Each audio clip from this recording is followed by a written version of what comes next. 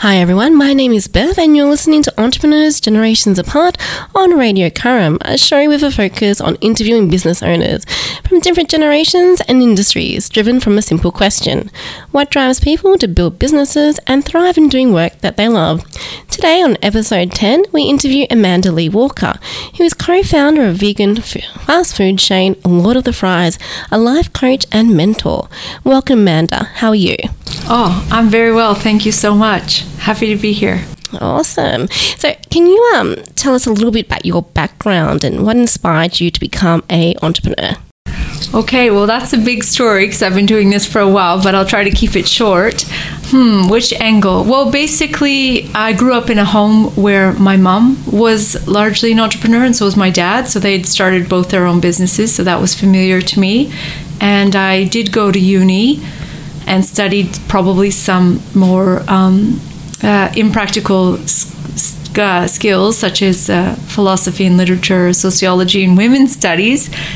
So that left me after uni without having something tangible to work toward. I could do the master's, but rather wanted to work, which led me to teaching, since I like people and I wanted to travel. So I got a teaching English second language certification and went to Taiwan to teach. And there I sort of worked out, well, I wanted to become a therapist, but then I fell in love with someone who wanted to move back home to Australia, and we decided we would start a business because we had been used to being our own bosses in a way. So the common link there was that we were both vegetarian. I'm very happy, and that's one of the core values both of us shared, and wanted a business that would give us freedom, that could be scalable, that was going to use some of our skills and talents that people would be interested in paying for. And personally, I wanted something that would be meaningful, that I could be connected to on a purpose level, and also something that could give me enough money to get back to Canada, whether it's for the ticket or perhaps even the business could be relocated. So we searched up in ourselves a few different concepts around vegetarianism, what could be a niche in the market for us. We looked at maybe a hostel in Thailand. That didn't really go any far. Doesn't that sound fun? We didn't think that would be the more of the money thing, that would be more lifestyle. We looked at maybe a sort of animal refuge in the country, which didn't really suit me, probably not Mark either. And then we thought, okay, a restaurant's a good idea. And when we started to look deeper into it, we realized it's not affordable at that time. We'd have to push hard to get money from our family or the bank, and we didn't really want to do that. So then we looked into how much money we actually have, which was 10 grand, not much. So with that in mind, we thought, all right, what can we do? Well, we could buy a food van. And a food van is a popular concept in Canada, and I had worked in a few during uni. And then we were left to thinking, what are we going to sell? And what are we doing with this van? And the most exciting idea would be to go to music festivals so we could listen to the music, have a good time, sell some food, because we were 27. So that's a lifestyle seemed aligned at that time. And then we pitched some ideas to the different festivals, and the idea is like a crepe van. That nobody wanted that. Organic food and like soup and sandwich, no one wanted that. So then we went to interview a woman who had a van at festivals. We'd been doing a lot of like looking around in that, but we hadn't narrowed our focus quite entirely until we met up with this woman. And she told us the best selling item in the van are the fries, always. She had like one of those huge kebab kind of things. And so then it became very obvious, well, that's what we're going to do. For a few reasons. One, we love fries. I love fries. And two, as a vegetarian at that time, in 2002, it was 2003 around, a lot of the fries were made with beef fat. So even going to a music festival, Mark or I couldn't really eat the fries unless they were fresh cut or by a certain brand. So that was enough for us to get going. And then we started to imagine, well, what would we make our point of difference would be just fries Okay, maybe with a hot dog on the side sometimes because we needed something else to eat. But fries, and maybe we'll add sauces to them because we had discovered in our relationship that he likes sweet chili and sour cream. I like cheese and gravy. That's a Canadian specialty, poutine. So yeah, we just sort of went from there. So that's how it started. Wow, such a great story. So what were some of the struggles you faced when starting the business? Okay, so there's heaps of struggles, heaps and heaps. So you can see right from that beginning story, there was a struggle to find out, like, what kind of business is it? Who wants it? Then, the van, I suppose, that was sort of learning a bit harder lessons, like if you go to the wrong place with the wrong people, you won't sell anything. So then having to learn who's our niche and where are they. Lots of things. Okay, but probably the more interesting stuff might be when we became so we did the van for a year and then realized, okay, this is not super, it's very tiring and it's going to be a really long, hard road. So let's move into a storefront. So we found a storefront in Melbourne. I found it just walking around. It was a juicing phase had finished. So before Boost kind of like thrived, there was a juice revival and that had dropped. So there's juice stores everywhere. Found a juice store. They wanted to get rid of it. It was Elizabeth and Flinders. So then we started our first store. Mark's brother Sam joined us and the three of us began to build the store. So there was a lot of struggles. First of all, we'd never had a store before or a business. Well, Mark had a few businesses. He's a sort of early on entrepreneur, but we hadn't had a food business before. So struggles, so many. But common struggles, what happens when you hire the wrong people, how to get rid of them, like legally as well. You know how to get rid of someone by ignoring them, but how to get rid of them by following the law, which is, being fair and having all of these, so learning all of that. So we had to learn, that type of employee management. Other struggles, employee discipline, I suppose. What if they don't show up? What do you do? What if people are sick? How to handle that? How to get the staff really interested in, devoted to your business and your cause. So hiring people that are aligned with the brand, not just anyone. So we learned a lot about that. Struggles, having heaps of people in line, but then maybe having not enough product. So learning how to balance product. Other bigger struggles we've had, I'd say, throughout the business is, if you're in the wrong location, no one will come. So finding the right place, the right people, the right product at the right price. Lots of struggles. Every day there's a small struggle, but we push through. It's all for learning. Mm-hmm. So what inspired you to start a coaching business as well? Okay, so that's a great question. Thanks for asking. So that didn't start until about, I'm not great with remembering where in the timeline, but definitely before COVID, so probably 3 years before COVID. Okay, now I know. Two parts to that. One was I got asked to speak at a women's only event, the League of Extraordinary Women. They did a big showcase at the Crown. That was my first speaking opportunity and I loved it. I loved how it felt to share the story and I loved the look in everyone's eyes to see how inspired they were. And of course I loved the hugs after and the continued interest in the creation story. And then I realized, wow, this feels so excellent. I am on the older end of many of the attendees, so there's an opportunity here for me to step into what I feel is probably one of my greater strengths is leading and guiding and coaching. So that was sort of off of that experience. And then at one point, not too far from that, our business was going to be sold to one of the bigger food conglomerations, and we would then become employees. And having not had a boss before, I began to become concerned about what I might be like as an employee, as I wasn't so excited to have to, really be accountable to someone else. So then I started doing research. Maybe I could build some skills so that I could become quite invaluable, and started looking into leadership and coaching, and then found the Coaching Institute and then just started studying properly through there. And that's turned into, that set off a huge chain of events in terms of getting clients, and then studying coaching, healing, energetics, public speaking, leadership, all kinds of stuff. And it keeps going. Right now, my most favorite topic is the human design coaching, which is really interesting. Sounds really interesting. It's fun. Yeah, cool. So what does a typical work day look for you? Okay, every day is different.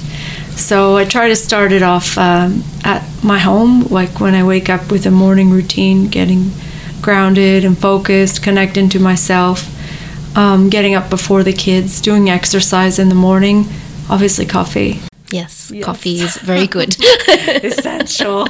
So a bit meditation, visualization, and then like crap ton of coffee and exercise, walking, stuff like that. And then if I can do all that, then I'm in front of the day. Otherwise, the day can spiral out in front of me and I get lost. So try to anchor into that. And then sometimes taking the kids to school, and then I've got an operations head of operations, Yusuf, who I work with, and then we sort of look at who needs attention, what are the most urgent issues, what are we doing today. We sort of have a longer term plan, but every day we calibrate together in the morning what's the greatest focus. So today I'm seeing you, and then and meanwhile I've been working in my car an hour before, and I'll go sit in the car and work a bit more on other issues that the different stores need. We have 28 stores, so they all sending messages asking for things, and I'm helping delegate or do. And then I'll go pick up a trolley and pick up some hot sauce. We've got a sub-brand now where we've got retail products, mac and cheese, hot sauce, amazing stuff. Wow. Yeah, that we're putting into supermarkets soon. Sure. Exciting. Yeah, it's exciting. It's a new secret that everyone will know. Ooh, I'll be on there. Yeah, so it's cool. So I'm going to go pick up some of that stuff, and then a few other things. Awesome. Yeah. So the days are varied. Yeah, cool. What do you like most about your own business? I think that I can sort of do a lot of what I want within the business. So Mark, Sam and I are the co-founders, and now we've got another man named Ari, and we've each kind of play to our strengths and our interests. So that's fun to be able to create to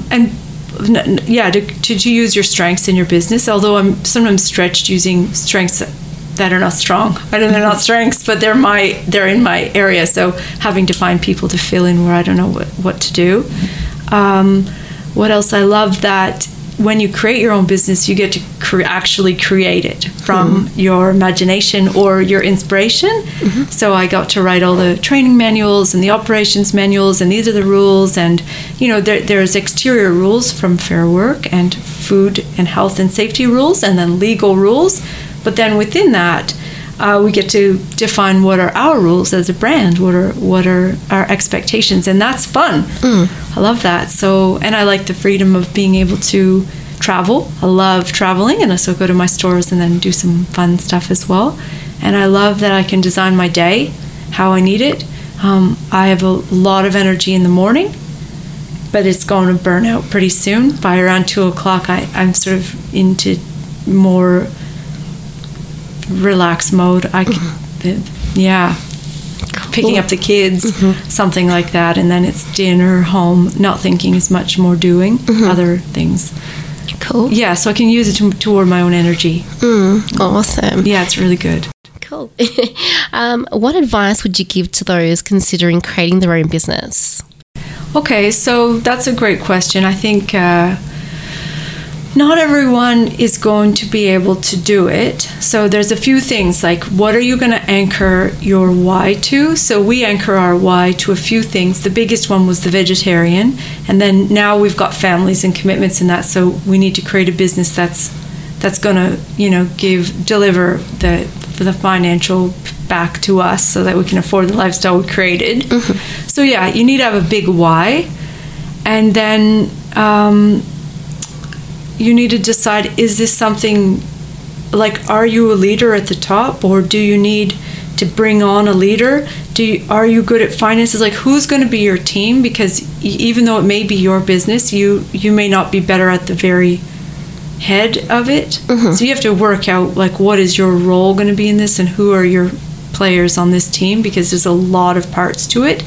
And then in terms of your social life and personal life, do you have people that can support you? Because, you know, like I've got a family, but I've got a partner who's happy to stay home with them so I can go and do my traveling and working and roaming. If I didn't have that, I don't know where I would need then maybe a mother-in-law or a nanny or something which I could use both, but I don't need. I don't have a nanny.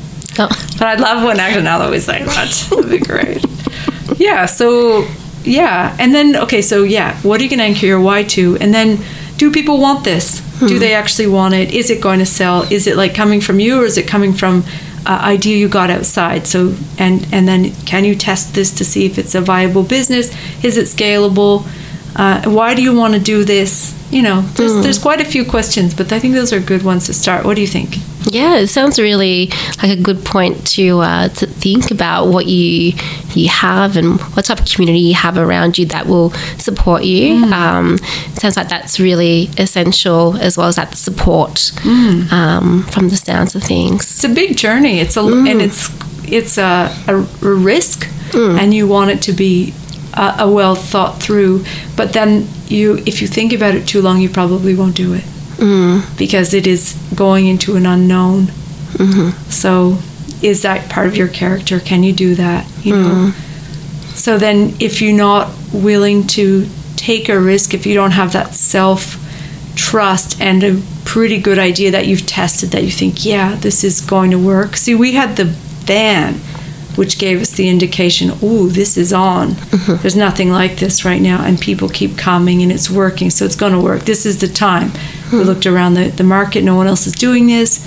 We're young, 27. We've got the stamina, because you have to work quite hard at first, but it depends on the business. Now there's so many others, all these online businesses. So you have to see like what business matches your energy as well. Are there any books that have helped you over the years as a business owner or even in life?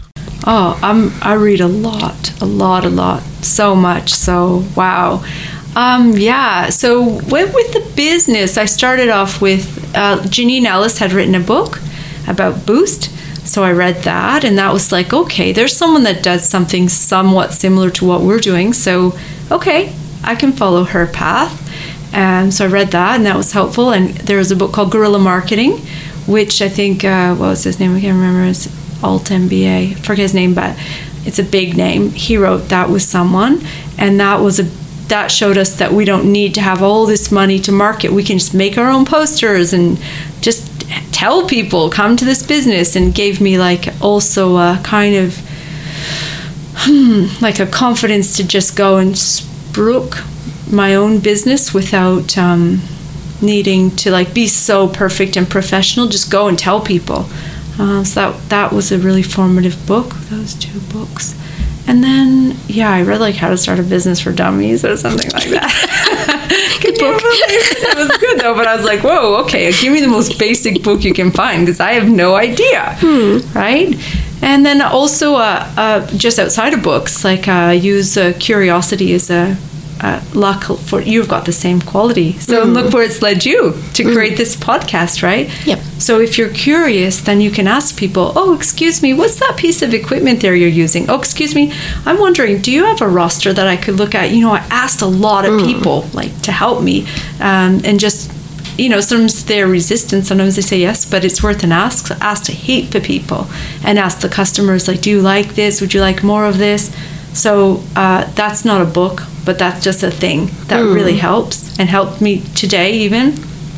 Example, yesterday, where was I? Was watching, why are all these people lined up? What are they doing? Why do they like that place? What's going on there? What's the interest? And how can I get some of that? You know, I was thinking like that.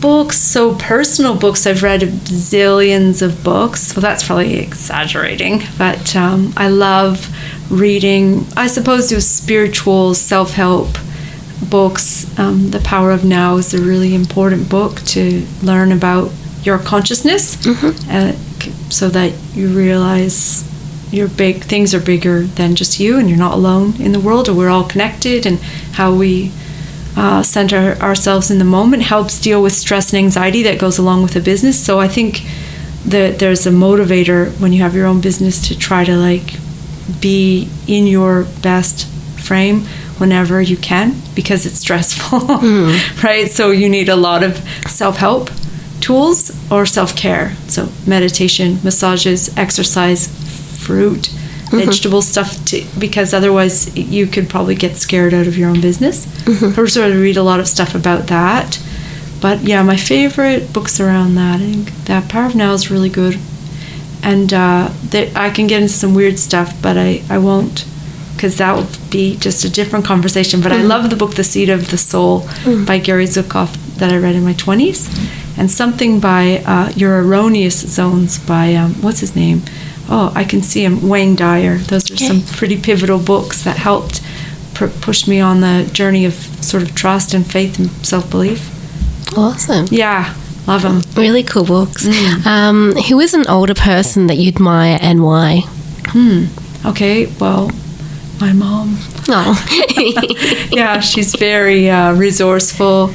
She's very loyal and passionate and devoted to living, in the best way she can. She believes in me and backs me up. And she's created a lot of businesses successfully, and she's not afraid to try and to fail, so that you can learn what works. You have to have that quality, because most things like don't really work right away. They take time and error, so you can get back to. It's hard. Yeah. It's a hard road. Yeah. There's lots of things that go wrong, but then it's how you look at it. You can give up or just keep going and learn. Cool. Yes, my mom. Oh, so sweet. Yeah.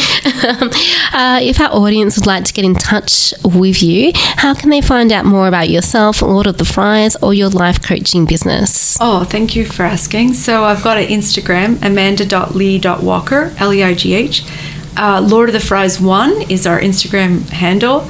I'm on both of those ones, and of course my email is amanda@lordofthefries.com.au. Fries, not flies. Thank you so much, Amanda, for being part of the show today. It's been wonderful talking to you. I hope you enjoyed this episode of Entrepreneurs Generations Apart. If you are an entrepreneur and would like to take part in future episodes, email Bev at celebratelivinghistory@gmail.com or connection@radiokaram.org.